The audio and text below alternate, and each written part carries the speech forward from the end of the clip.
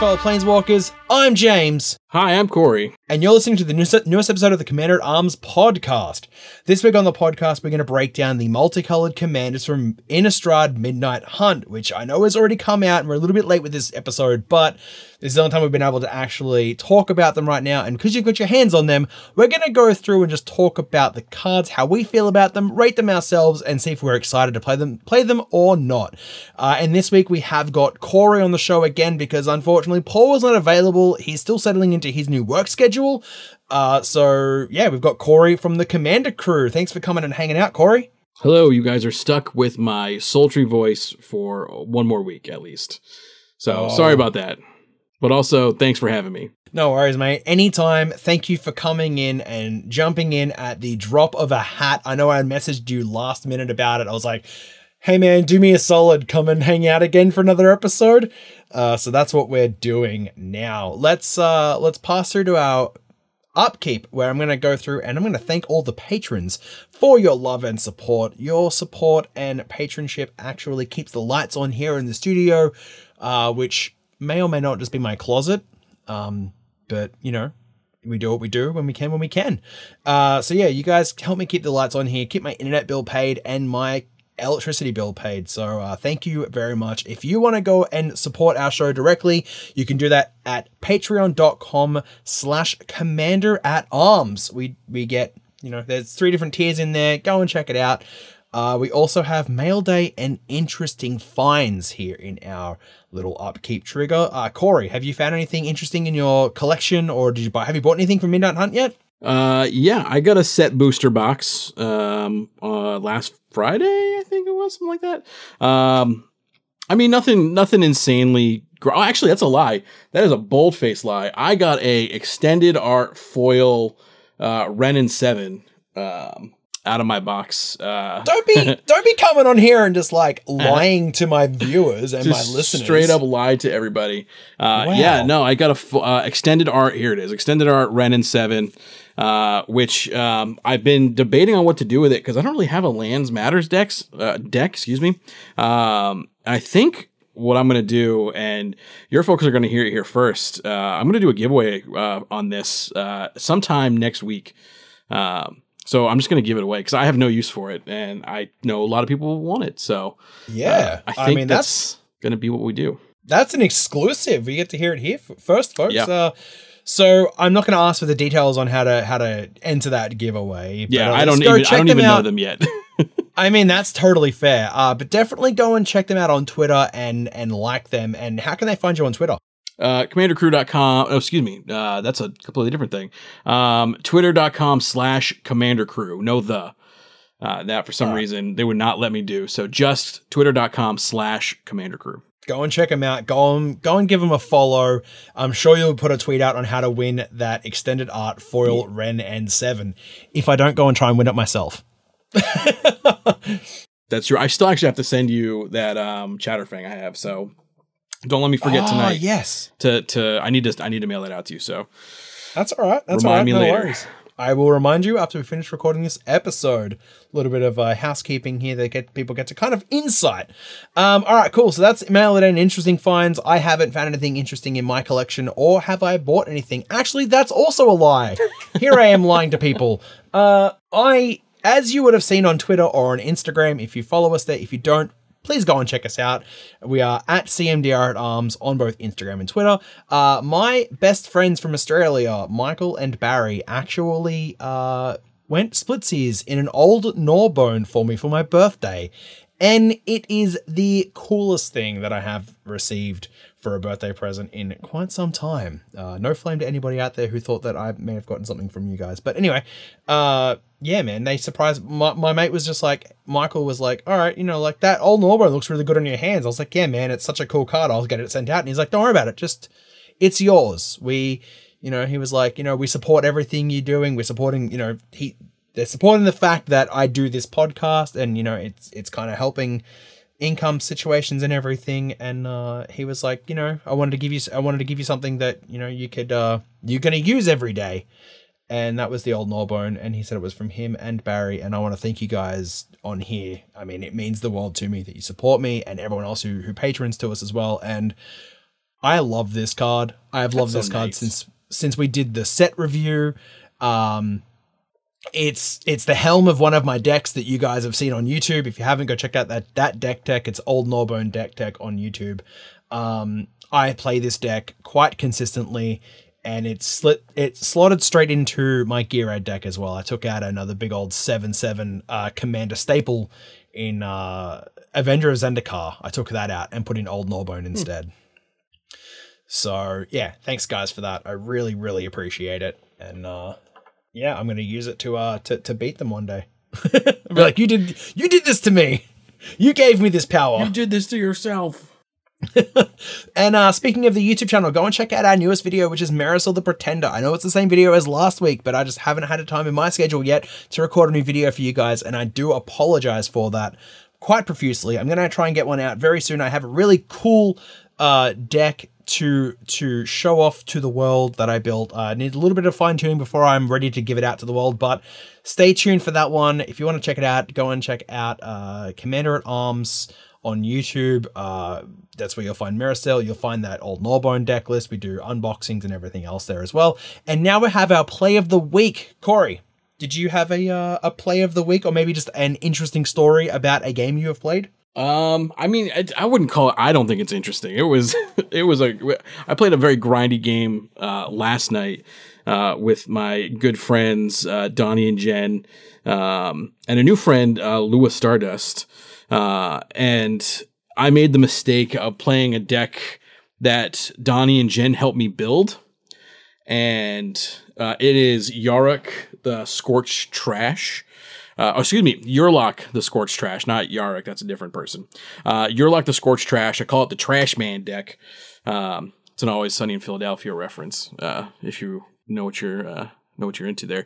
But anyway, don't forget to pay the troll toll. The troll toll. What I do is I grab trash and I throw it around the ring. Anyway, you thought you could slip that reference past me, but you can't slip it past me. We're both just like trying to slip references. Like you tried to slip what is it? Bonesaw reference by me. Anyway, I did. So anyway, yeah, they knew that this deck, my Yurlok deck, is all about giving people like excess mana and then burning them out with it because it brings back mana burn as one of its abilities. A player losing unspent mana causes that player to lose that much life. So it's basically mana burn. And they just came in with like crazy life gain decks. And poor Donnie died super quick in that game. It was like a 2.5, 3 hour game, and Donnie died like an hour into it. And then Lua and Jen just kept gaining life. And every time I try to burn them out with mana burn, they would just gain all the life right back. So it was just such a grindy, like, you know, one of those games where you like, by the end of it, you're like, did I have a stroke? Like how long did this go for? Why is it so late? Yeah, I've definitely had those games where like, because I set up the studio in the closet, which is where I was also set up to play Magic. It's the same desk, it's the same place, and I would come out and be like, "What year is it?" Yeah, you know, like I've just played like 5 hours worth of Magic, and it's like, "What time is it? What time zone am I in? What year is it? Is it still January?" Which it hasn't been January for 9 months now, James. Jeez, you know. Exactly. That's when you started the game, was in January. It's now September, buddy. Like, welcome to the world. Oh, man. Yeah, right? It's like the whole thing happened. I'm still here playing, you know, Graves Matters Muldrotha. Yeah. Which I love that deck. Anyway, yeah, and that kind of got into some conversation about, like, one particular card that I think you and I both had a really good experience with. And when I say good, I mean, like, it's one of those cards that just kind of like troubles the stack, and that was it Exquisite Blood? Yeah. I don't know if you've gotten to that point yet in your story, and I'm sorry that I jumped in there. No, it's fine. So we were talking about Exquisite Blood in the pre-show chats that we usually have, kind of breaking down how we're going to run through the episode. And Exquisite Blood came up a lot this weekend for me as well. Yeah. For my play of the week, again, not so much as a play as an experience, I got to go out to Windows Comics and Collections in Claremont, which is close to where I live. It's not my local store, but it's close enough that I could still go there comfortably. I was invited out there by my other mate, Corey, to play Magic with him and his mate from the military, and he had a really interesting Erebos Mono Black deck that was artifact based. So It's the only deck he owns, and every card that could be Masterworks was a Masterworks, and my jaw hit the table as soon as he was like, here's my Masterworks Painted Servant, and my Masterworks Grindstone, and my Masterworks Soul Ring, and like Mana Crypt and Mana Vault. And I'm like, oh my god. And my Gauntlet of Power that's also a Masterworks. And I'm like, holy damn, man. Like, you dropped some serious G's on this deck, and like I'd be keeping that thing close to heart, but those cards are beautiful. Just like playing it in top loaders. Just trying to shuffle top loaders together. Nah, he was just like flicking around like they were nothing. Like they were 25-cent commons. And I'm like, bro, that Mana Crypt's like $900 and it just gets flicked across the table. I mean, it wasn't that bad. But I mean, yeah, you know, he was like, here you go. He was like, hold my deck, touch my deck, play with it. Like, here, look at it. You can totally like just look at every card. I was like, I feel like I don't feel like I'm insured to touch this. So I just like put it on the table and picked up one card at a time and put it down. But anyway, yeah, it was really fun. Exquisite Blood got to do Exquisite Blood things there. Yep. And then earlier on in the week, I got to play my partner's Mardu deck, which is Vile Smasher and Timna the Weaver. And Exquisite Blood stayed on the field for a lot longer than what it should have. And it did some pretty disgusting stuff and got me into a Bolas' Citadel to where I could just storm off and win the game, which was kind of interesting. I mean, 9 times out of 10 when I Bolas' Citadel, I whiff. It's always just a land on top, and I have to figure out how to get the land off the top so that I can get further through the deck. But enough about all of that. Let's move through to our main phase 1 here, and this is where we're going to start slinging our own spells and playing our lands, unless you're one of those players who plays lands in the main phase 2, which I always saw as more of like a competitive move. Yeah, it's like standard players do. Standard and like, yeah, competitive players do that. Yeah, they always hold it. They always like untap, upkeep, draw, go to combat. And I'm like, well, you've got a whole main phase to work with, bro. But they're like, combat. Want to hold up my mana for combat tricks, just in case. Psych my opponent out. And then do everything else in main phase 2. But we're going to go through our main phase 1. And we're going to start talking about the legendary commanders, which I guess all commanders are legendary, James. Way to, know your... way to know your format, dude. We're going to go through the multicolored commanders from Midnight Hunt. So I guess Innistrad Midnight Hunt. And the first one we're going to start off here is with Sigarda, Champion of Light.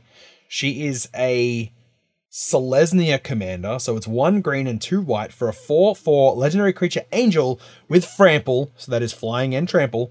Humans you control get +1/+1 and a new little, I guess that's a keyword, it's Coven. So whenever Sigarda attacks, if you control 3 or more creatures with different powers, look at the top 5 cards of your library. You may reveal a human creature card from among them and put it into your hand. Put the rest on the bottom of your library in a random order. Yeah, that's cool. Not too hyped on this one? I mean, I don't like Selesnya in general. Like, I'm pretty biased here. Like, Selesnya decks do the same thing to me over and over again. Like, you're either going wide with tokens or a specific creature type, or you're gaining life. So, like, this is a great, if you want to have a humans deck that has green, I guess this is pretty good. But I feel like one of the older Sigardas, is probably better than this. Like, I don't know. I don't disagree with you on that one. I still like this card, but I think you're very right with the way that, like, Selesnya just does Selesnya things, and it's the same as, like, Simic doing Simic things, which I guess you can't really say with some of the new Selesnya, Simic commanders we've gotten so far, like, lately, like, Volo does very different things to what Simic usually does. But, I mean, I don't know if I'd play this card or not. I know I was talking to Paul, and he was like, humans is pretty good. And I was like, yeah, but wouldn't you just slot this into maybe a different commander we might come up to later? We will get to later, sorry. Yep. Yeah, Sigarda's a little, hey going, I think. I'm not overly excited to play her as a commander. I can't even think of anything really to do with her. She doesn't really gain life or anything. I mean, she's an anthem on a creature. She's flying 4/4. She's flying trample. She's got some decent evasion. I mean, if you can think of anything else to do with her, let us know at CMDR at Arms. Go and tweet at us. I think the whole idea of putting, different amounts of powers on the battlefield could be an interesting and cool kind of like side game or mini game to play with this commander. Yeah. But I don't know. She's an angel. She cares about humans. They kind of go hand in hand in white. This is basically just like if you want to make mono white humans and splash green. Yeah, pretty much. I mean, the Coven ability is cool, like being able to filter the top of your deck for some humans. That's something that we kind of more need in those colors anyways, like more top deck, like not so much manipulation, but like do you though? Ways to get into other stuff. I don't know, maybe. In green, I mean, you got like Collected Company, you got, Penance. There's a ton of things in white and green that like can filter your top deck. I don't know. I mean, don't say Sylvan Library, because I mean that's one hell of a card. Yeah, Sylvan Library, exactly. Like there's plenty of ways in green and white to do that. So I don't know. I feel fair. like if you want to play humans, and I hate to say this because I know it pisses a lot of people off. And sorry, I should ask before. Like, can I say I can swear, right? Is that okay? Yeah, you're good. Okay, this is gonna piss a lot of people off. But like, if you want to play humans, I'm sorry, play Rick. Rick is the best. Well, that was one thing that humans that commander Paul out there. mentioned. Yeah, he was like, Rick just goes in this deck because Rick is good, and I understand that's going to annoy a lot of people. And again, that Rick sits in the talk to your playgroup, talk to your meta, talk to your pods, have those Rule Zero conversations like we talked about last week, and every other week until everybody understands that Rule Zero talks are the most important part of playing Commander. Yeah. Because you need to know that you're on the same level as everyone else. And that's definitely, Rick is definitely a card that, or like, just the Walking Dead cards in general are, I mean, I could talk to you for hours about the Walking Dead cards, but, that's one of those divisive things that like you either love them and you don't care, or you're like dead fast set against them, that, just the word Rick triggers your like internal, frustration. So, but unfortunately, I don't have that issue with Rick at all. Yeah, clearly I don't, but like, I'm sorry, I hate to say it. If you want to play a mono white humans deck, there's a ton of great commanders for you, but Rick is, I think, the best. That's just me. That's just a hot take over here. I'm just a guy playing a game who loves Walking Dead. I mean, I'm in the same boat. I love The Walking Dead, and we did a whole episode on The Walking Dead, which you guys can go check out if you want our full breakdown discussion on that commander and those cards. If not, let's move on now. Let's move on. What's our next commander there, Corey? If I'm going down the list correctly, I believe it's Florian, right? Yep. All right, Florian Voldaren Scion. He is 1 black-red for a legendary creature, Vampire Noble. He's a 3/3, and he has First Strike. At the beginning of your post-combat main phase, look at the top X cards of your library, where X is the total amount of life your opponents lost this turn. Exile one of those cards and put the rest on the bottom of your library in a random order. You may play the exiled card this turn. I wouldn't have blamed you if you tuned out during that short reading.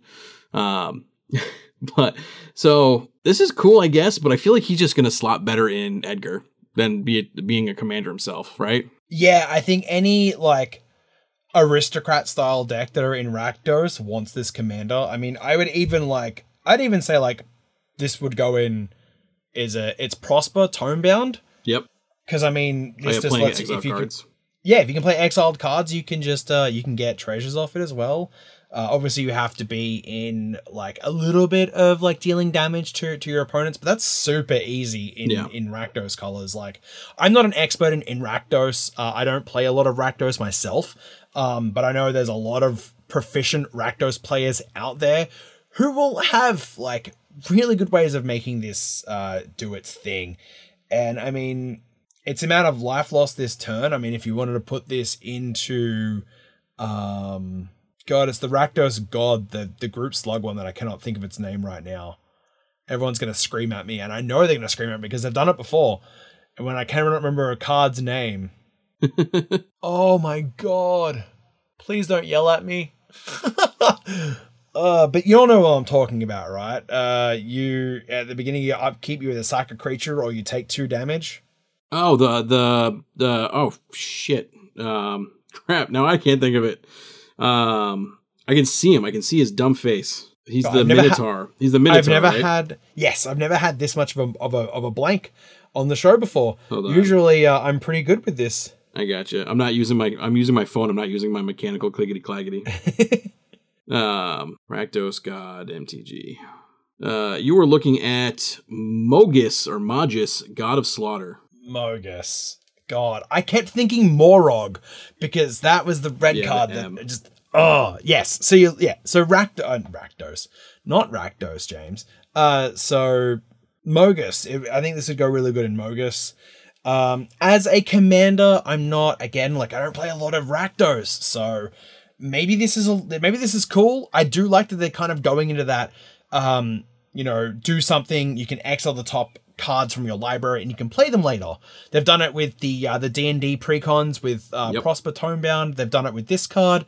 I hope Deans from the red and blue Dean from Strixhaven. Yes, definitely. But I hope this is the direction that they kind of take most of the Rakdos, not most of the Rakdos commanders, but like a lot of Rakdos commanders, because this is a really cool, fun concept that you could basically play all of these in the same deck. As long as you're doing like what the thing requires you to do, which I mean, Prosper just requires you to pass the turn and go to end step and exile a card. This requires you to make your opponents lose life, and there are easy ways of doing that outside of combat. I mean, you've got drainers, you've got any kind of aristocrat style play. So I mean, yeah, you'd be pretty good, and I like this card. I'd probably do like a budget commander deck around him. Again, just I love aristocrats. I adore aristocrat style play. That is my go-to. I don't know if you've noticed, but how many times I've played Taster on your stream. Yep, a lot. Quite a bit. I love it. It's my pet deck. It's my pet strategy. Anytime I can do it, I will do it. But I have nothing else to talk about, Florin. Do you? Yeah, I mean, again, I think this slots in like Edgar really well if you just want like an interesting vampire. I do agree. I didn't really think about Prosper. I think this would go great in Prosper, especially if you tuned it the right way. I think this is going to be really good in like you said, like a proficient Rakdos player who does, especially Rakdos, not the showstopper, but like the original Rakdos, where he costs less based on the amount of damage done to opponents. I believe that's Rakdos Lord of Riots. Lord of Riots, correct. Yeah. So if you have a deck that like is really good at doing a lot of small indirect damage to opponents, I think he'd go really good in that. So yeah, it's not on the top of my list. I'm similar to you. I'm not a big Rakdos player. I enjoy black red in combination with a third color. Or a fourth color, something like that. But yeah, it's, on a scale of like 1 to 10 for me, this is on the lower end. This is like a 5. This is 4 or 5 for me. Yeah, that's about where it is for me. And again, like any other Rakdos player who like sees this card and goes, "Oh my god," throw us your deck lists. I want to have a look at it. I want to see the direction you guys pull that commander. But if you've got nothing else, I'm going to move on to the next one here. Let's do it. We have an Azorius commander that I was pretty interested to see. It's got a brand new mechanic on it that's coming out in Australia. Well, I guess not coming out. It's out now. I mean, like, well, not out now, but pre-release happened, so people have these cards. So I have this one in my hand right now. I'm holding it. I haven't opened any Midnight Hunt yet. I haven't had the opportunity to. But we have Denik. Is it Denik? Poyas? Yeah, I'm so bad with pronunciation of some of these cards. It's a Denik Poyas. Poyas Apprentice. It is white and a blue for a 2/3 human soldier. There it is right there again. Human. They're doing a lot of human types in this set. It's got lifelink. Yeah, it's very true. Humans, demons, angels, and I guess werewolves are like the four werewolves biggest. And vampires, yep. And zombies. Yeah. Oh, and vampires and zombies. Man, there's so many. It's got everything. It's got everything you want from your classic gothic horror. All right. So Denik Poyas Apprentice is a mouthful, but it's also Azorius. White and a blue for a 2/3 legendary human soldier with lifelink. Cards in graveyards can't be the target of spells or abilities, and it has Disturb for 2 and Azorius. So you may cast this card from your graveyard transformed for its Disturbed cost, and it turns into Denik Poyas Apparition. It is still a blue and a white colored card. It is 2/3 with flying and says whenever one or more creature cards are put into graveyards from anywhere, investigate. This ability triggers only once each turn, and to investigate, you create a colorless clue artifact creature token with 2 generic mana and sacrifice this artifact, draw a card. If Denik Poyas Apparition would be put into a graveyard from anywhere, exile it instead. I like this one. This is you one. Like this one? I do like this one. So yeah. I feel it's.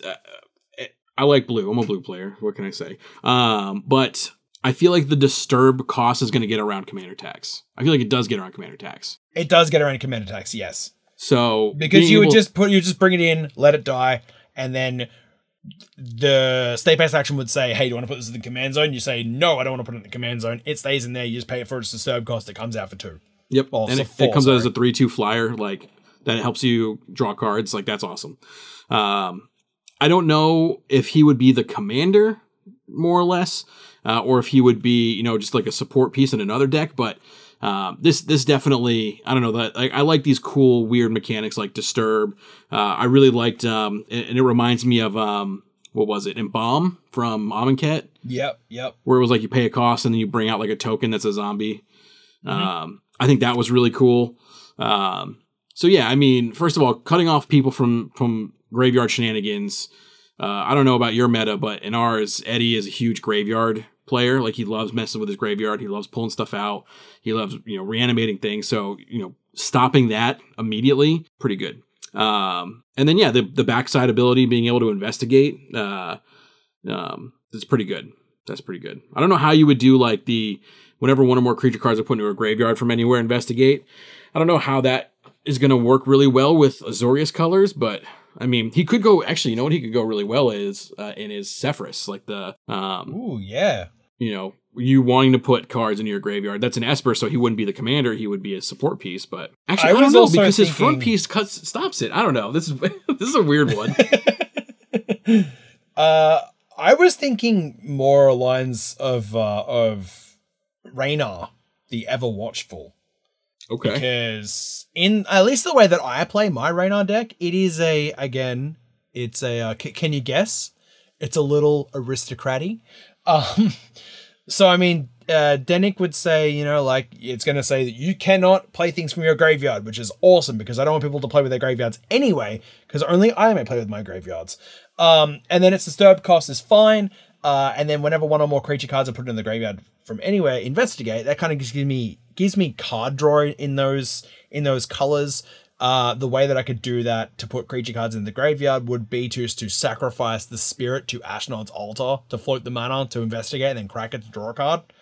That'd be one way that I would do it. I'm all about like wanting to, you know, sack off my spirits to do things as usual aristocrats players want to do, and eventually form some sort of thing to do with them if I don't pump them up just to kill everybody, to, you know, assemble some sort of combo and, you know, blasting station everyone down. The only part what was that? I could see that. That makes sense. Yeah, and like the only part I don't like about Denik right now is the fact that once he leaves the battlefield, you can't put him back in the graveyard to then pull back out again for his Disturb cost. Yeah. So because he gets exiled, if you have a way to cast him from exile, which I mean aren't really in these colors unless you're playing 4-color, not green, you could play, I don't know, things that care about, you know, not care about, but like things that can cast things from exile. So you can cast him again for his side, for his front face, and then get him in the graveyard to then disturb him back. But that seems like a lot of like hoops to jump through to get a 3/2 flyer on the battlefield that lets you draw cards through artifacts, you know, through clue tokens. So I'm not sure where I sit on Denik right now. I think he's a lot better as the commander than a part of a 99 because of that. Like, it's kind of like a one-shot card for me. Yeah. Because once you get rid of him, he's gone. He gets exiled and you can't do anything with him. So I can see why they did it, because once you like, you know, once obviously Denik dies, he becomes from an apprentice to an apparition, and then once you exercise the apparition, he can't really come back to being a regular flesh and blood human again. So, well, when you just put him in your command zone, right? Well, yeah, I mean, like if he's a commander, yeah, that's totally fine. Yeah. Oh, I see what you're saying. Okay, yeah. If he's in the 99, yeah, but if he's part of the 99, he just goes away. He gets exiled and he's just gone forever, and you're like, bye, Denik. It was really fun hanging out for about 3 turns before someone got rid of him, because drawing cards is super powerful in Commander, and drawing cards in these 2 colors just gives you access to maybe more interaction than what people are willing to, you know, deal with in the ways of counter spells and removal. So I don't know how I really feel about it. Again, if you've got a Denik deck, just hit us up, let us know. I'm super interested to see the direction which the community takes that commander. But let's move on now to our last card before the ad break. We have another Selesnya commander, and I'm gonna let Corey take this one away. All right, we got Catilda, Dawnheart Prime. It is a white and a green for a legendary creature, Human Warlock. It's a 1/1 with protection from werewolves. Human creatures you control have tap to add 1 mana of any of this creature's colors, and then 4 white-green, or green-white, excuse me, and tap to put a +1/+1 counter on each creature you control. So I think this is a much better humans commander, and I think that's where you were going with earlier, what you were saying. We'll talk about it later. This is a much better humans commander than Sigarda is. The protection from werewolves thing, I guess, is good in this format. You know, if people are going to be playing, especially the werewolf commander that came out. But you know, having your humans be able to tap for mana and then having that ability to put a +1/+1 counter on each creature is bonkers. So a nice go wide human strategy here. This is a really good, and it's a low mana cost commander as well. You can get it out turn 2 most of the time. I think it's really good. Yeah, I mean, it's very similar to Selesnya doing Selesnya things, really. I mean, it makes your human creatures tap for mana, and what's more important than tapping for mana? Nothing, really. Yeah. Because you need mana to cast bigger spells. And that's where I kind of sit on this one. I love that this commander has protection from werewolves. I wish it'd be like, if you were to add like 1 more generic mana, or maybe even 2, if this was a 2 and green and a white for a 1/1 that said humans you control have protection from werewolves, would that make it better or worse? Do you reckon? I don't know if it would make it better. I still feel like you're going to be able to go so wide with this that, like, if you get enough creature tokens or like human tokens out, and your creature tokens are tapping for mana, and you're able to just put a bunch of +1/+1 counters out there. Like, I haven't done too much reading into what the werewolves of this set does or do rather, but I think you're going to be fine. If you can just get a bunch of beefy boys and girls out there, or people out there, then you're gonna be okay, I think. What I really just thought of this is the start of a new like elf ball strategy that we haven't really seen before. This is human ball. Yeah. Because you put humans out to then tap for mana, and then to get more humans out to then snowball into more humans, and then your commander literally has the ability to put +1/+1 counters on everything, which is usually an elf mechanic, like a thing we see with Elf Ball a lot, with Azuri and Elvish Warcall or Warmaster, I think it is.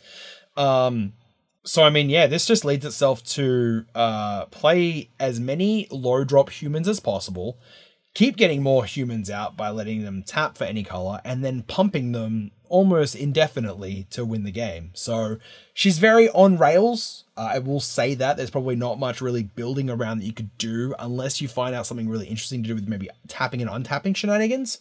But I can see this as very battle cruisery kind of mid, build up a huge human army and then buff them out the wazoo and then swing at your opponents. Yep, I agree. So I love it. I think it's great. I would probably play it. I'd probably either play it as the commander or maybe in the 99 of a different deck. What deck? I don't know yet.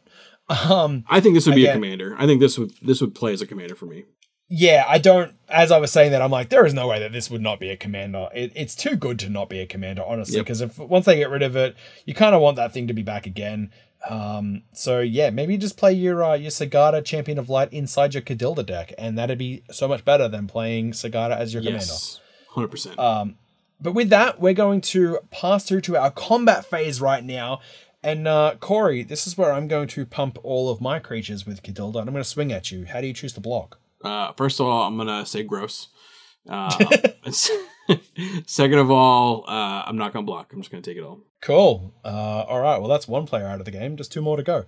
And with that, we're going to go hear a message from our sponsors right now. Welcome back from that ad break. I hope that you were able to finish off the table with all of your humans that you pumped up with Kadilda. Because, I mean, we definitely killed Corey. Ha ha ha. I can't believe you've done this. So we're going to move on to our main phase 2 here. I'm going to continue the conversation about all of the multicolored commanders in Innistrad Midnight Hunt. The next one we have is Rem Karalus Stalwart Slayer. It is 1 red and a white for a 2/3 legendary human knight with flying and haste. If a spell would deal damage to you or another permanent you control, prevent that damage. If a spell would deal damage to an opponent or a permanent an opponent controls, it deals that much damage +1 instead. What do you think about this? I want to hear your thoughts first. This one. I like the fact that it is a low drop 2/3 with flying and haste, so you can play it turn 3. If you're playing on curve, turn 3 is really good. You get in for 2 damage because it's got two different forms of. It's got one form of evasion, and I guess haste isn't really evasion, but haste is still really good. It's well costed. I like that. I like the fact that if a spell would deal damage to you or another permanent you control, prevent that damage, which means if you're going wide and swinging, which is what Boros wants to do, Blasphemous Act and the new, I believe it's called Banish the Horde, isn't going to kill your board, which means they're both in fantastic includes in this deck, unless your opponent, pardon me, has a way to remove your commander before the spell resolves. In that case, you're kind of out of luck on that one. Yeah. But, I mean, only if they have, the right interaction at the right time is that going to be an issue. The fact that it makes burn spells better, it's such a weird commander, because it's like, here, have protection for going wide, but also have more damage on your burn spells. And, I mean, burn spells are fantastic. I love burn spells. I love playing burn. It was like one of the first archetypes I ever played in Magic, which was a mono-red burn deck. So I'm not exactly 100% like, this is a card you have to be playing. This is a commander deck that's going to break commander.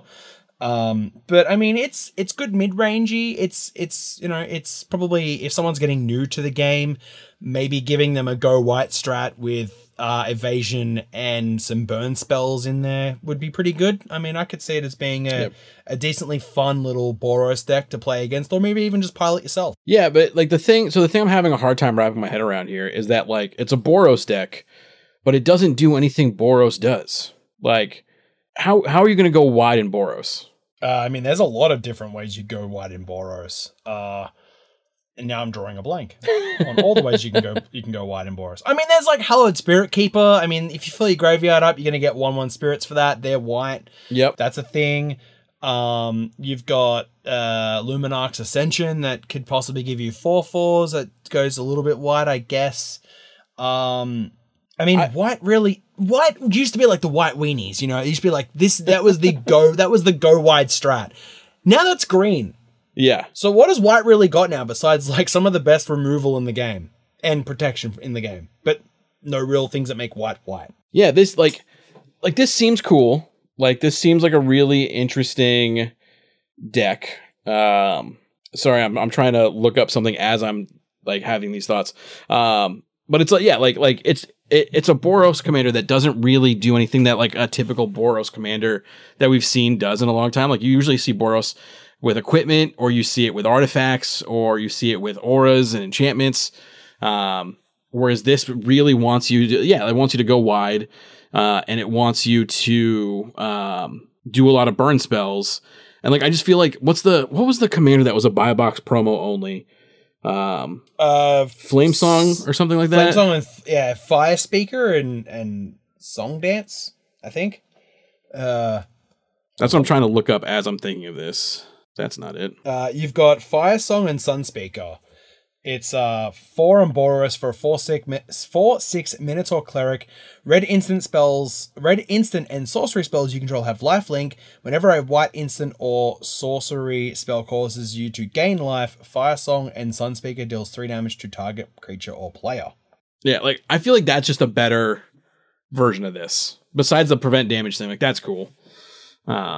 I would rather play Fire Song and Sunspeaker over this guy though. So I would go one better, and I would say I'd probably play this guy. I'd probably play Rem Carolus inside Fire Song and Sunspeaker. Totally. Because it gives you the protection that you're wanting for your board, so you can build up all these little tiny, Boros things, and kind of like, you could even go like a little Staxy with this if you wanted to, like Drannith Magistrate and stuff, which I'm not saying go Staxy with this commander at all, but I'm saying like if you wanted to, you could, and then you have a way to protect it with Rem, and your burn spells get a little bit better, which means you get to lifelink a little bit more off your red spells, and then because you gained life, you get to deal damage. So I'm picking up what you're putting down, mate, and I'm really enjoying it. I'm really liking it. Put Rem in Fire Song or Flame Song, whatever it is. Fire Song, yeah. Put Rem in Fire Song closed. and Sunspeaker, and you're done. You're good. Case closed. You're 100% good. Yeah, done. Case closed. Next one we have is a really cool commander, and I'm gonna let you fire that one off, my dude. All right, this is another flip one here. We have Ludwig Necrogenius. He is a black and a blue for a legendary creature human wizard. He's a 2/3. Whenever Ludwig Necrogenius enters a battlefield or attacks, you mill a card. And then he has an ability for X blue blue black black. Exile X creature cards from your graveyard. Transform Ludwig. X can't be 0. Activate only as a sorcery. I see you're giving me all the books to read, James, and I don't appreciate this. Oh, I'm sorry. I'm just kidding. He then flips into Ulag, Ludwig's Hubris. Here we go. Just call me LeVar Burton because we're reading a story. As this creature transforms into Ulag, Ludwig's Hubris, it becomes a copy of a creature card exiled with it. Except its name is Ulag, Ludwig's Hubris, it's 4/4, and it's a legendary blue and black zombie in addition to its other colors and types. Put a number of +1/+1 counters on Ulag equal to the number of creatures exiled with it, and it's a 4/4. Whew. This is an interesting one. This I feel like has been the most like dirtly one we've seen so far. Like you can really dirtle with this. You definitely can. It's in Dimir, so I mean it's good in the colors that it's in. I just feel like we've seen this effect before on multiple commanders. Yeah, we've seen it on Lazav. Scarab God. Yeah, I mean there's Scarab God, Lazav Multifarious. He's one of the commanders that does that as well. The other Lazav. Mimeoplasm. I feel like this is just a worse Mimeoplasm. Like for standard, totally get it, but I mean for commander, you would just play Mimeoplasm and play this maybe in Mimeoplasm. I don't know. I don't hate it. I'm looking for a new Dimir commander to play, and maybe I'll end up putting something like this together. I usually do look at every single commander and kind of pick out the fun ones that I want to build decks around and upload those to the YouTube channel. So maybe this is one that I'm going to do because it cares about milling. It cares about doing graveyard shenanigans. It does everything that Dimir really wants to do, honestly. Yeah, it's definitely a Dimir card. It oozes Dimir flavor. And yeah, I mean, you could find some good creatures to really abuse with Ulag. To transform into, but I mean the issue here though is like once you transform, that's it. You're done. Like you've transformed into that, and then you just have to hope he dies so you can do it again. Yeah, I mean you could always just. I mean you're in black, and I hate to keep saying aristocrats, but I mean there's a lot of free sack outlets you could do. Oh yeah, or even just like not a free sack outlet if you wanted to. God, what is that card? High Market. Yep. Just lets you get rid of this guy, gain a life, and put it back in the command zone. Pay 4 for it next time, and then transform it and get something out of your graveyard again. I love graveyard shenanigans, and I love that they're doing a lot more graveyard, graveyard matters cards, because I feel like it's a place that we want to be playing from in Commander as much as possible. Because I mean, it just becomes right now what a fourth hand, because you've got your hand, you can play from the Foretell. You can play from Exile now, and now you can play from the graveyard. So, I mean, you've always been able to play from the graveyard, but now you have more access to the graveyard, and you have really cool ways of doing it. Yeah, I'm just going to play Dennick, so cards in graveyards can't be targets of spells or abilities, so. That's just super hateful. Why would you do that? That's such a meta choice. Like, here's my Ludwig deck. Hold on a second. Let me go get all of my graveyard hate. Let me just get my graveyard hate deck out real quick. And I think they're really pushing into graveyard shenanigans a lot more in maybe standard, which we're not here to talk about, but in Commander, because, I mean, how many decks do you really see in the wild that aren't a part of a, like, strategic meta that play graveyard hate for the sake of playing graveyard hate? Yeah. Yep. There's not many. So why not kind of like, I feel like they're strategically pushing us in this direction of being like, well, if they don't want to run graveyard hate, let's just abuse it until they realize that they got to run a lot of hate. And I mean, you've got green, so like you've got Scavenging Ooze in green. My favorite one besides Scavenging Ooze is Selesnya Eulogist, which came in the Gearhead Precon, which is in my Gearhead deck because it has everything I want Gearhead to do, as well as stapled on some hate. I mean, there's Silent Gravestone that came out of, I think it was Rivals of Ixalan. That's graveyard hate as well. You've got Dennick. I mean, go ham. Put Yeah. Graveyard Hate in your decks. So Yeah. that when someone pulls out their Ludwig deck, they're not slapping down a Sheoldred after this, or they're not slapping down like a Sepulchral Primordial after this, or God, they're not slapping down the Aberration, Corrupting Aberration. I think that one's called. It's the really big Dimir creature that's its power is equal to the amount of creatures in your opponent's graveyards. Yeah, it's something aberration. Yeah, Consuming Aberration. Consuming Aberration. Yep. Yeah, because I used to play those cards in my Muldrotha mill deck. Yep. And it was a lot of fun. But yeah, man. I mean, this one's pretty cool. I mean, if you really wanted to go like, okay, if you wanted to be like the absolute Jamesest player possible, if you wanted to play like I would play this card, I would just look at that first line of text as whenever Ludwig enters the battlefield or attacks, mill a card. So you could literally just like, mill yourself, do the self-mill kind of thing with maybe, I don't know, what's her name? Muldrotha. I mean, if you had a graveyard, get a backer, or if you had this as your commander, there's ways to be able to play out of the graveyard, kind of just like infinite mill yourself, and then just like Labman for the win to draw a card, I guess, is one way you could do it. You could do that. I mean, if you want to dirtle around more, you can always just put a Conjurer's Closet in there, and bounce him, bring him back as Ludwig, and then... and you have a decent amount of like blue... like flicker spells as well. Like you've got Ghostly Flicker is a good one. You can't, and you can even get it back with. Right there, straight in mono blue.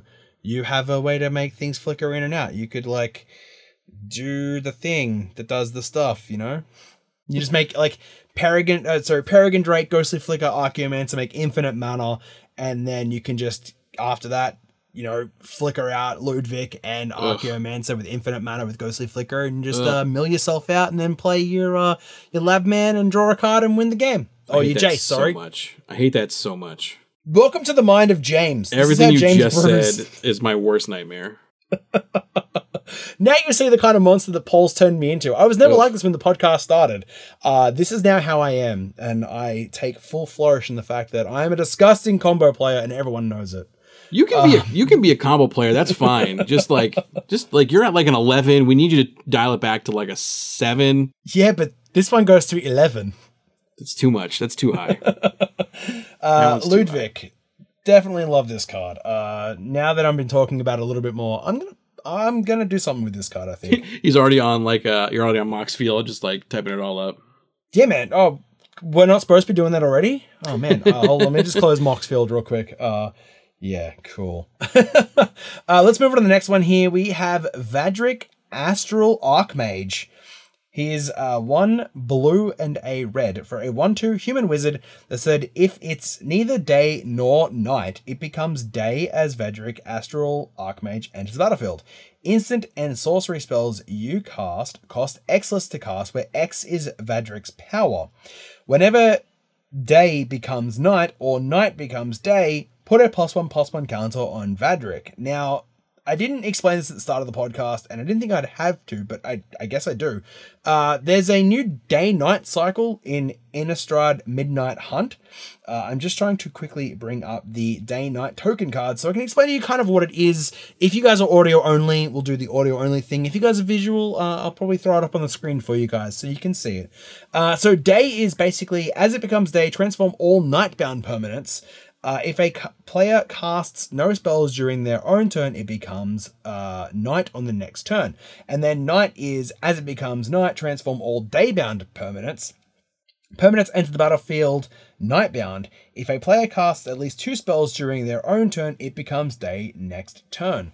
Basically, it's an easier way to do the whole flippy, transformy, werewolfy thing. I think it's a more flavorful way of doing it. I don't necessarily say it's easier. Well, I mean, it's easier in the fact that you can cast cards transformed instead of having to like cast them for their have like some transformed, some not transformed. It's just kind of like a blanket effect of being like, it's night, everything comes in nightbound. Hell yeah. And as it becomes day, all your nightbound stuff becomes daybound. I mean, I like it flavor reasons, I love it rule reasons, and I love it simplicity reasons. The fact that it kind of just makes werewolves a little bit easier to deal with. And not deal with isn't like, getting rid of them, but like having to like play the mini game of which card am I flipping now? Yeah, that makes sense. So yeah. So on the terms of Vadrik and not the day-night cycle, he's a human wizard. He's a 1/2. He kind of, he's a human wizard that cares about werewolves in red and blue. I don't know how prevalent red and blue werewolves are in this deck, in this set. I haven't quite looked at the set itself. I know I'm terrible content creator. I understand that. It's been a little busy. Sue me. Actually, don't sue me. Please don't. I mean, he gives +1/+1 counters when it becomes day. Can you like do anything to kind of like abuse that? Probably not. I don't really think there is a way to do it. And if there is, let me know. There are humans. There are non-werewolves, I think, that care about night and day, if I'm remembering correctly. I just can't think exactly of them. And I could actually, you know what? I might be completely making this up. Yeah, don't be lying to people. We've already done that twice tonight. But there are certain cards like so you have like the I'm gonna butcher this name. The Celestis. Celestis. There we go. The Celestis Ledger artifact, if it's neither day or night, it becomes day as Celestis enters the battlefield. And then for 3 and tap, if it's night, it becomes day. Otherwise, it becomes night. So like you have cards that don't necessarily have to be vampires, but like care about, like can change the time of day if it's day or night. Or when they enter the battlefield, they'll turn it into a specific day or night time. I'm just kind of quickly like rifling through a lot of them to see if any of them have that keyword on here that's not a werewolf, but I mean, for me, this is, I feel like this would just be a really good, obviously spells matter deck because it cares about instant sorceries. But yeah, you do have to find a way to really abuse that change of day and night without really going too deep into werewolves. Cause yeah, there's not a lot of blue werewolves in here. No, I was having a flick through as well, and there really isn't all that many. So maybe we're going to get some support later on, but that's kind of like here's a card that we might kind of help out later. And not really right now, which is kind of what we need. We need it right now. Like, put it in the set. Do it. Let it do its thing. Let me play with this card, damn it. Like, let me actually build a good deck around this and not just like, it's a janky Vadrik Astral Archmage deck. Because, I mean, he has a really cool name, and I want to play it. I want to play it a lot. And, I mean, it's Izzet doing Izzet things. Playing spells. That's what Izzet does best. Do you maybe play this in a different Izzet commander who cares about X spells? I mean, I don't think so. I don't, because it's maybe such the day night thing is such a major part of this that it's not going to fit in any like X matter spell or like Spellslinger deck unless you really tune it to be day and night matters. Yeah, and I don't really figure out there's a way to do that currently. Yeah, I mean, I've found a couple of creatures, like Brimstone Vandal. It's a devil that when it enters the battlefield, it becomes day. That's not a vampire, not a werewolf. There was one, it was a blue, I don't know if it was a zombie or a spirit. I just saw it, but I can't find it right now. But when it enters, it becomes day. So like there are creatures that aren't werewolves that will get you that day or night flip. But yeah, like right now, like this is an awesome commander. I think it's really good. But I think you're right. I don't think there's enough support in this day-night cycle to really, really, really take advantage of this. I feel like this was made more with limited right now in mind, where like, you want to play, green-red werewolves, but then splash in blue for something like this or something a little flashier. I don't know. That's a werewolf. So yeah, it's I don't know. This is a tough one because I want this to be good. I love Izzet decks. Izzet decks are my babies, and being able to cast spells for cheaper is one of my favorite things to do in this game. So I want this to be good. I just don't see enough non-werewolf day and night support in these colors to make this happen. Unless how I feel about it. Yeah, unless you just dig real deep into red werewolves and then blue support. That's a possibility. I guess. Yeah, I'm not seeing it, but again, like if anyone has any ideas or suggestions, or maybe even a deck list that has Vadrik at the helm, or what deck you guys play Vadrik in, let us know on at CMDR at Arms, or even let Corey know at Commander Crew on Twitter, because we definitely want to hear the community feedback on these cards. Yeah, this is definitely a commander that I was very interested in when it was spoiled, and I would love to know. Like I'm on EDH Rec right now. And I'm just kind of, I'm rifling through. I want to see. Oh God, I gotta sneeze. Hold on. Oh god, this is so awkward. And now that I said something, it went away. Sorry. That's staying in, by the way. That's fine. That's totally fine. Yeah, because like a lot of the like high synergy cards on EDH Rec are all so like the Celestis that's in here. A lot of these are just spell like high mana cost spells that don't do anything with day and night, and then the rest of these cards, top cards. Again, all spells that are going to take advantage of the mana reduction, but there is no day and night cycle. Yeah. So I mean, at this point, the commander literally is just a 3 mana, reduce your X spells by 1 currently, unless you have a way to add more counters to him to make his power go up. And at that point, I feel like if you were to take away any of the day and night text on this card, it literally just says, it's got 2 lines of text. It's got the instant and sorcery spells you cast cost X less to cast, where X is Vadric's power. You would just play him Voltron for the fact of getting his power up and adding evasion to him so that you could then just play big X spells for cheaper. And that just seems super generic. And I'm not going to say boring card design, but let's be honest, it's pretty boring card design because it really only leads you in one direction, even though he has 2 different paragraphs of text that aren't even supported at the current time of recording. I'm surprised that this wasn't an uncommon commander. Yeah, as a rare commander, it kind of seems really strange. Yeah. Not gonna lie, but I know we have a couple more commanders to get through before we call it for the week. So we'll move on to the next one now, and again, Corey, take this one away, my dude. All right, we have I'm so bad at names. I'm so sorry. Slogurk, the Overslime. I think we got there. 1 blue and a green for a legendary creature. Ooze. 3/3 with trample. Whenever a land card is put into your graveyard from anywhere, put a +1/+1 counter on Slogurk, the Overslime. It's such a funny name. Remove 3 +1/+1 counters from Slogurk. Return it to its owner's hand. Whenever Slogurk leaves the battlefield, return up to 3 target land cards from your graveyard to your hand. The amount of times it made me say Slogurk is obnoxious. I don't. Yeah, but Slogurk is such a cool name because now I just want to call it Gogurk. I do want to say Gogurt so bad.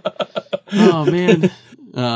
That's the altar for this. Is just a box of Gogurt, or just like a Gogurt tube with just the yogurt spilling out of it. Anyway, we can talk about this later because we're gonna have a Slogurk altar coming up. All right, so lands matter. It cares about lands going into your graveyard. It can recur itself back to your hand, so it's got protection built in. That's really good. And then when it leaves the battlefield, you can return land cards from your graveyard to your hand. This is gonna somehow someone's gonna find some sort of crazy infinite combo with this because, like you said earlier, Simic's gonna do what Simic's gonna does. Hey Corey, yeah, I have a crazy infinite combo with this card. Oh my god, of course you do. Of course you do. Let's hear it. Share it to the people. So it requires it's an infinite turns combo. You cast Walk the Aeons with buyback, sacrificing 3 islands. Slogurk will then trigger, adding 3 +1/+1 counters to him. You then remove the 3 counters. Remove the 3 +1/+1 counters from Slogurk, returning them to your hand. Slogurk triggers, returning 3 islands to your hand from the yard. You then enter your extra turn, play the 3 islands, play Slogurk, play Walk the Aeons with buyback, and repeat. So it does require a little bit more setting up, having ways of putting more than like one actually land killing down people per turn. But I mean, you've got there's lots of them actually. I mean, you've got what is it? Wayward Swordtooth, Exploration. You've got heaps of ways of adding extra lands, and like you said, it's a lands matter. You're gonna have these things in your lands matter deck. You could take infinite turns with Slogurk the Overslime if you choose so.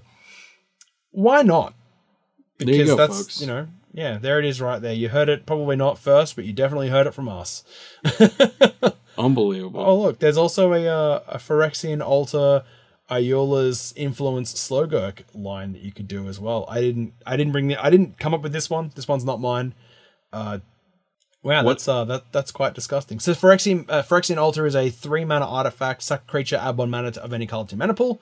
Iola's Influence is a 3 green enchantment. It says discard a land, create a 2/2 green bear creature token, and then Slogurk. Obviously, we already read Slogurk. But if you discard 3 lands with Iola's Influence to create 3 2/2 tokens, You can then, Slowpoke's ability will trigger to put 3 plus counters on him. You then remove those counters and return it to your hand. Sacrifice the tokens to add 1 green and a blue to cast Slowgurk and return 3 lands from your hand. Sorry, from the graveyard to your hand. Repeat the process for infinite enter the battlefield effects. Wow. Wow. I hate it. Wow. I hate it. It's Simic. It's Simic Lands. I mean, you're going to do what Simic Lands wants to do. And I feel like we already have really good Simic Lands commanders. Because, I mean, that's what Simic does best. Is they mess with your lands. They do things with lands. And that's what this card does. And I don't really see it going in any of my decks. Maybe a Tulane deck would want this. Possibly, if you were to play like a slow Tulane deck that cares about lands, because I mean, I've seen them before, and I know all of the listeners and viewers are probably very sick of me talking about my Tulane deck as much as possible, so I'm going to stay away from it, but I mean, if you wanted to, it's definitely there. But I mean, it's Simic doing Simic things outside of drawing cards. Yep. It's worrying about lands. And we already have so many commanders that do lands. We have Tatiova, Benthic Druid. We have Iac of Gaia Straits. I was going to say Coma, but that doesn't really care about lands that much. We have Thrasios, who cares about lands or drawing cards and doing land things. We have Gretchen, which is just the standard downplayed version of Thrasios. So, I mean, yeah. They have like Titania and like things that care. Wait, is it Titania that cares about lands going into the graveyard?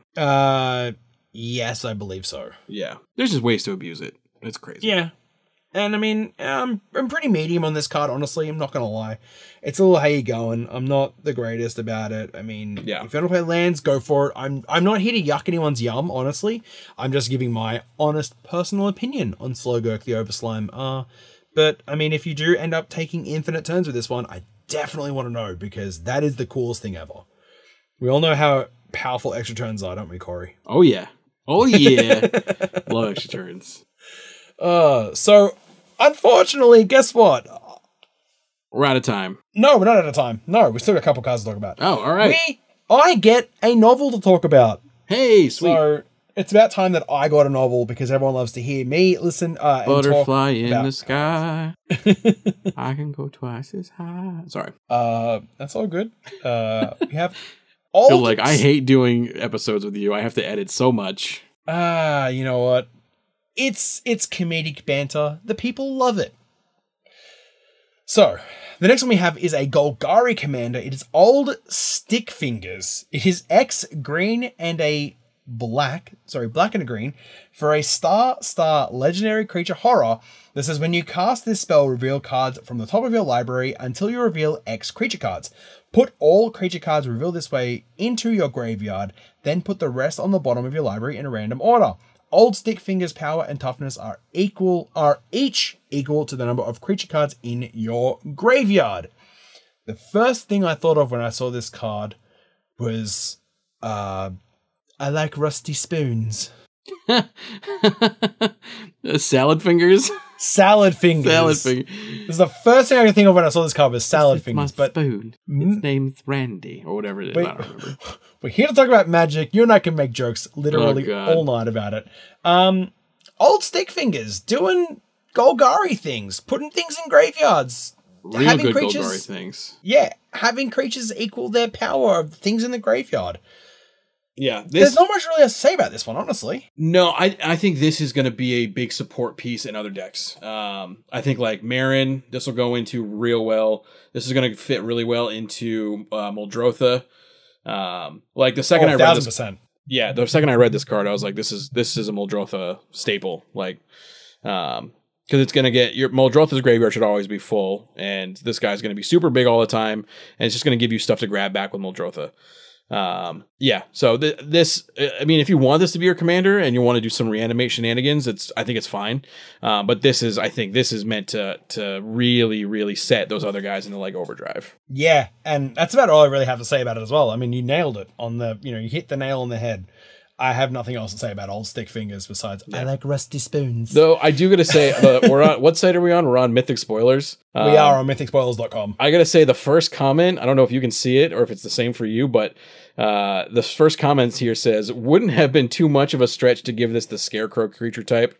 And I 100% agree. I also 100% agree because the artwork even looks like a Scarecrow. Yep. I mean, maybe it's I don't know. It's like a horror thing. I hate using the type to refer to the card, but I mean, it looks like a horror kind of wearing what looks to be like an owlbear's head, maybe. Yeah, this is a pretty common like eldritch horror creature and like what's it? Oh my god. What's that stream? Shudder has a streaming service, or the streaming service Shudder, excuse me. There's a series about this like wood creature that kills people, and it's identical to this guy. So like I totally get why it's not a Scarecrow. But anyway, yeah, that's another conversation. You need to tell me about that after because I want to watch that. All right, let's I mean, I have nothing else to say about old stick fingers. Yep. So let's move on to the next one. And unfortunately, I've given you another flip card, Corey. That's fine. This is one we've done a quick take on. Or I did a quick take on, so I'm pretty familiar with it. We have Tovolar. Here we go. Dire Overlord. 1 green red for legendary creature. Human werewolf, a 3/3. Whenever a wolf or werewolf you control deals combat damage to a player, you draw a card. That's cool. At the beginning of your upkeep, if you control 3 or more wolves or werewolves, it becomes night. Then transform any number of human werewolves you control. That's cool. And then it says daybound. So meaning when he comes into play, it's going to become day, I believe, right? Is that how we decided that's how that works? I'm pretty sure that's how that. No. So if it's day, he'll come out day, but if it's night, he'll come out nightbound. So if it's nighttime, he's going to come out as the werewolf? Yes. Really? I believe that's how that works. I could be extremely wrong, and I don't want to do this to the people, but I'm going to have to quickly just Google day-night cycle. So I have it. Because I wasn't expecting to talk about day-night cycle in Magic, because if it becomes day or night, or if a day-bound permanent enters the battlefield, track day-night for the rest of the game. As it becomes day, transform all night-bound permanents. If a player casts no... Okay, whatever. As it becomes night, transform all nightbound permanents. Permanents enter the battlefield nightbound. If a player casts at least 2 spells during their own turn, it becomes day. It becomes day next turn. That's confusing as permanents enter the battlefield nightbound. Yeah, so it says that like if it's currently night during your turn, you would pay the 3 mana and you would come out as Tovolar the Midnight Scourge. Which interesting. I'll give you a chance to read that. Okay. To the lovelies. Sorry. I was just, got confused by this whole day and night thing. Anyway, so Tovolar, the Midnight Scourge, he is the flip side of Tovolar, Dire Overlord. Whenever a wolf or werewolf you control deals combat damage to a player, you draw a card. Same thing. X, red, green, target wolf or werewolf you control gets +X, +0, and gains trample till end of turn, and then nightbound. So the typical, if you cast no spells or 2 spells or whatever it is, you flip them. But so yeah, it's this is the clear werewolf tribal commander we've all been waiting for. It cares about you having werewolves and hitting with them to draw cards. It cares about having a certain number of them so you can flip Tovolar into his werewolf side, and then his werewolf side gets you individual Kessig Wolf runs, which is really cool. So.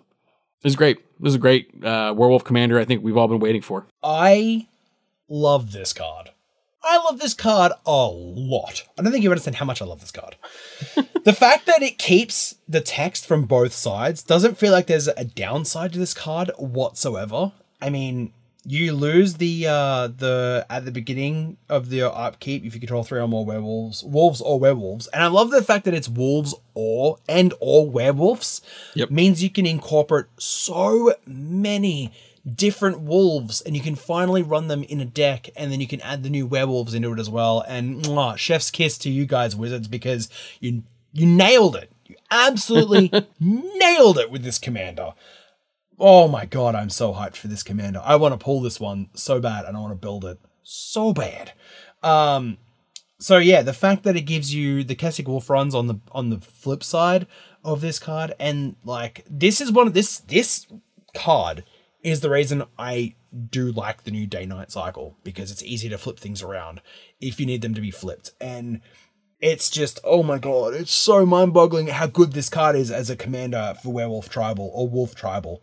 Been looking at Wolf Tribal myself for so long now. Yeah. And we finally got it. And I mean, X green and red for target wolf you control gains +X+0 and gains trample till end of turn is it's quite damn good, because you can put it on itself and then you can just swing in for commander damage if you wanted to, or you could go wide, or you could put Xenagos, the God of Revels, in this deck and just get, you know, a butt ton of damage on one creature and get it through, because it's got trample and now it's got haste and it's got +billion.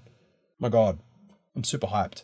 I love the fact that it draws you cards for making things deal damage, because you can just double up on that effect with Aura and Frostfang if you really wanted to. And then give all your werewolves freaking Death Touch. Oh my god, Death Touch, and draw 2 cards. And you can triple it up with Toski. Oh my god, don't even. You need a couple minutes, man? You want me to leave you alone? No, I'm good. I swear I'm good. I love this card so much. And I think out of all of the cards we've talked about tonight, and I say tonight because we are recording this at currently midnight.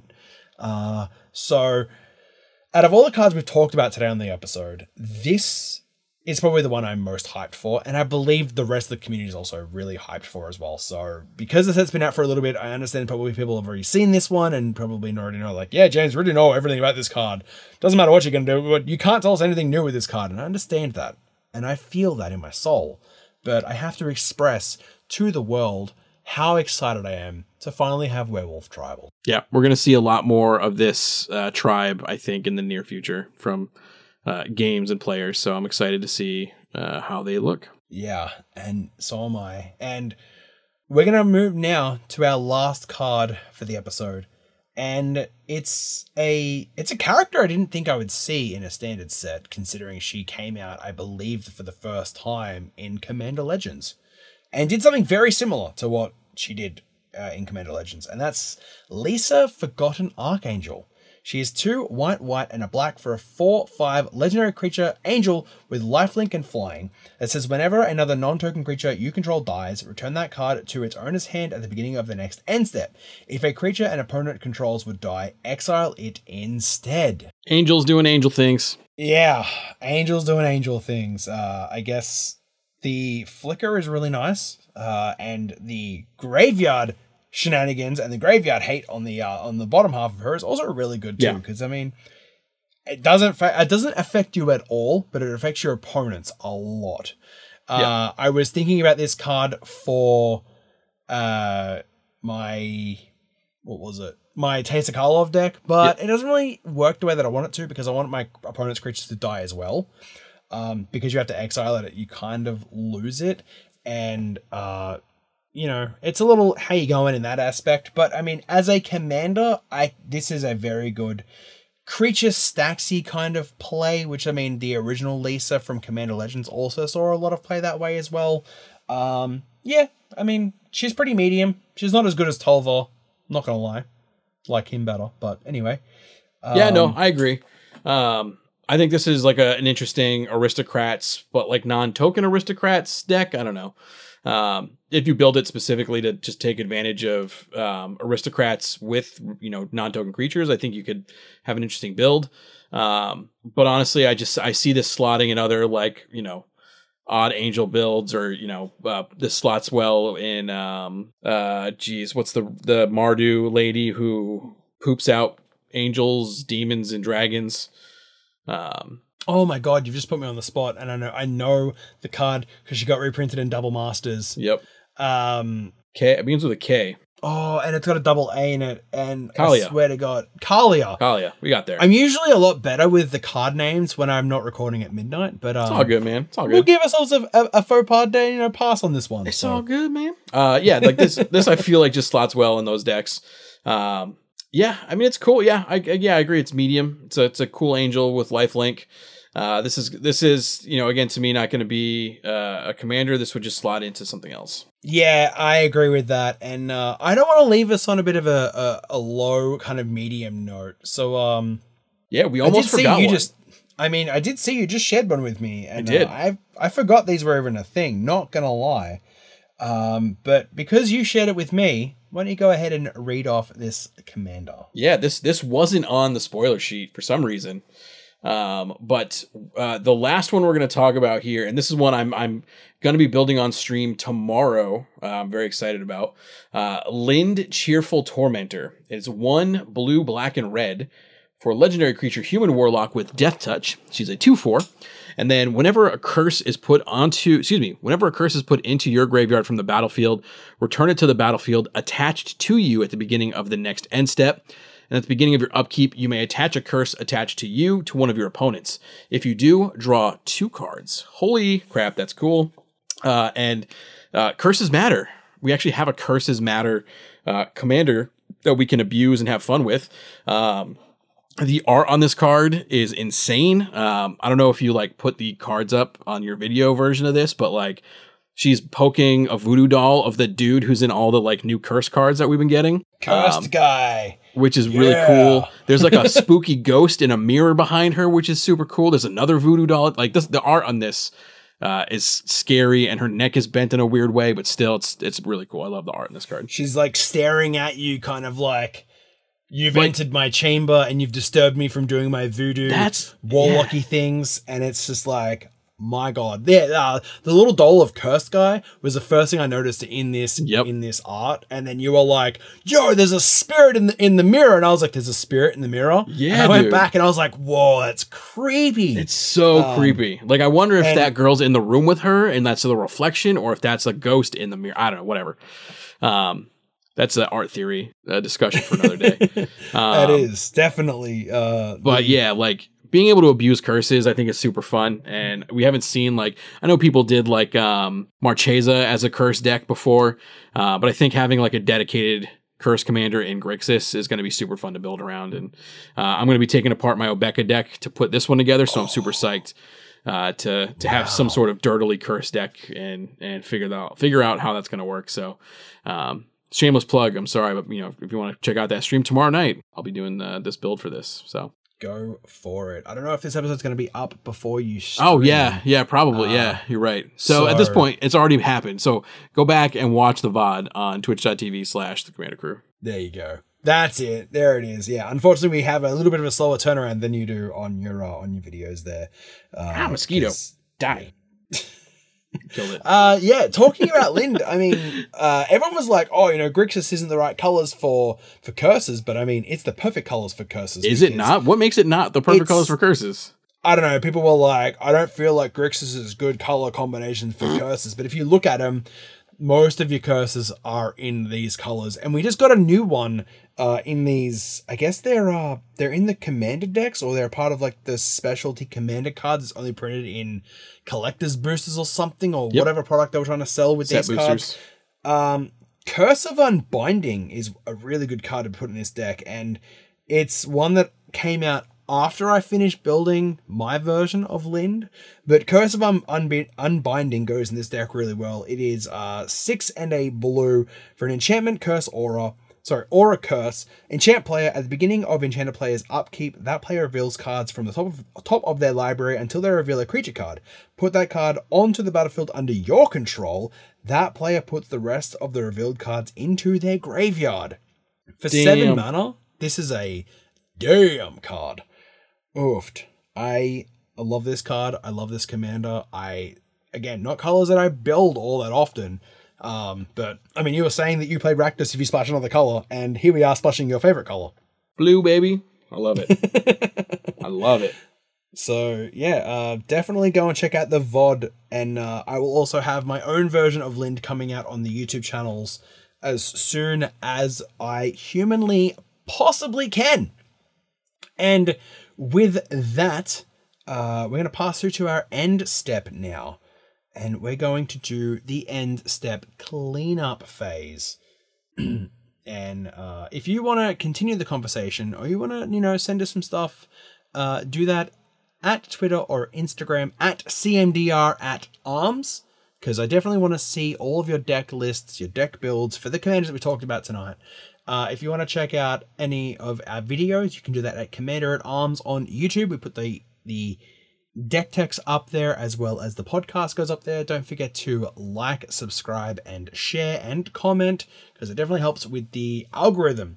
If you want to buy cards online supporting local game stores and getting them shipped directly to your house, you can do that through our affiliate link at tcgplayer.com/commander-at-arms. We also have our brand new Commander-at-Arms t-shirt. If you want to rock the Commander-at-Arms logo across your chest on a super soft Bella canvas shirt, you totally can. I live in Florida, and the Bella canvases are the most comfortable shirt that I have possibly worn. They breathe really easy, and I love them. So go and check that out in the Etsy link below. That will take you to our Bad Fred Designs page. Go check out everything else on there as well. Have some really cool Magic the Gathering nerdy stuff, which is awesome. If you want to support our show directly, you can do that at patreon.com/commander-at-arms. We have 3 tiers in there. All access, or everyone gets access to the Discord channel, but you get some special little adages if you are a patron. And I want to, again, Corey, thank you for coming onto the show and filling in for Paul. I know he appreciates it. I always appreciate it. I love hanging out with you, buddy. We always seem to crack so many jokes, make so many references that we're just, I don't know how we weren't best friends before. I don't know, man, but I'm glad we're friends now. Definitely. And so just go ahead and tell all of our listeners where they can find you on the internet. Yeah, so you can find us, thecommandercrew.com. That will link you to all of our stuff. So you can get our YouTube, you can get our Twitch. All those links are in there. But yeah, mainly we're a YouTube channel. So youtube.com/thecommandercrew. We do videos a couple times a week. I'm working on a gameplay video we did a couple weeks ago with Justin Parnell from Commander Versus. So that should be coming out hopefully, if not tomorrow, the day after. It would have come out by the time you're hearing this at this point. So make sure to check that out if you're into like live gameplay videos. And then, we stream every Sunday, usually at between 8 and 9 p.m. We'll do a couple of Commander games. But also during the week, I do a bonus stream where we either do a live deck build like we're doing this week, or if I can get enough people, maybe we'll do a couple of bonus games. So that can be found at twitch.tv/thecommandercrew. And if you ever need a fourth for any of those games, hit me up. Yeah, I'm always around. Yeah, man, definitely. If I'm not doing something, I'm always around. I'm so down to play. Yeah, we've been getting some crazy guests lately. Like Justin Parnell was a guest, like I said. Lua Stardust, who is an alt model. I think she used to be a former Suicide Girl. We have her coming on October 3rd. We have Alan from Mental Misplay coming on October 10th. So we have a crazy roster of guests coming up.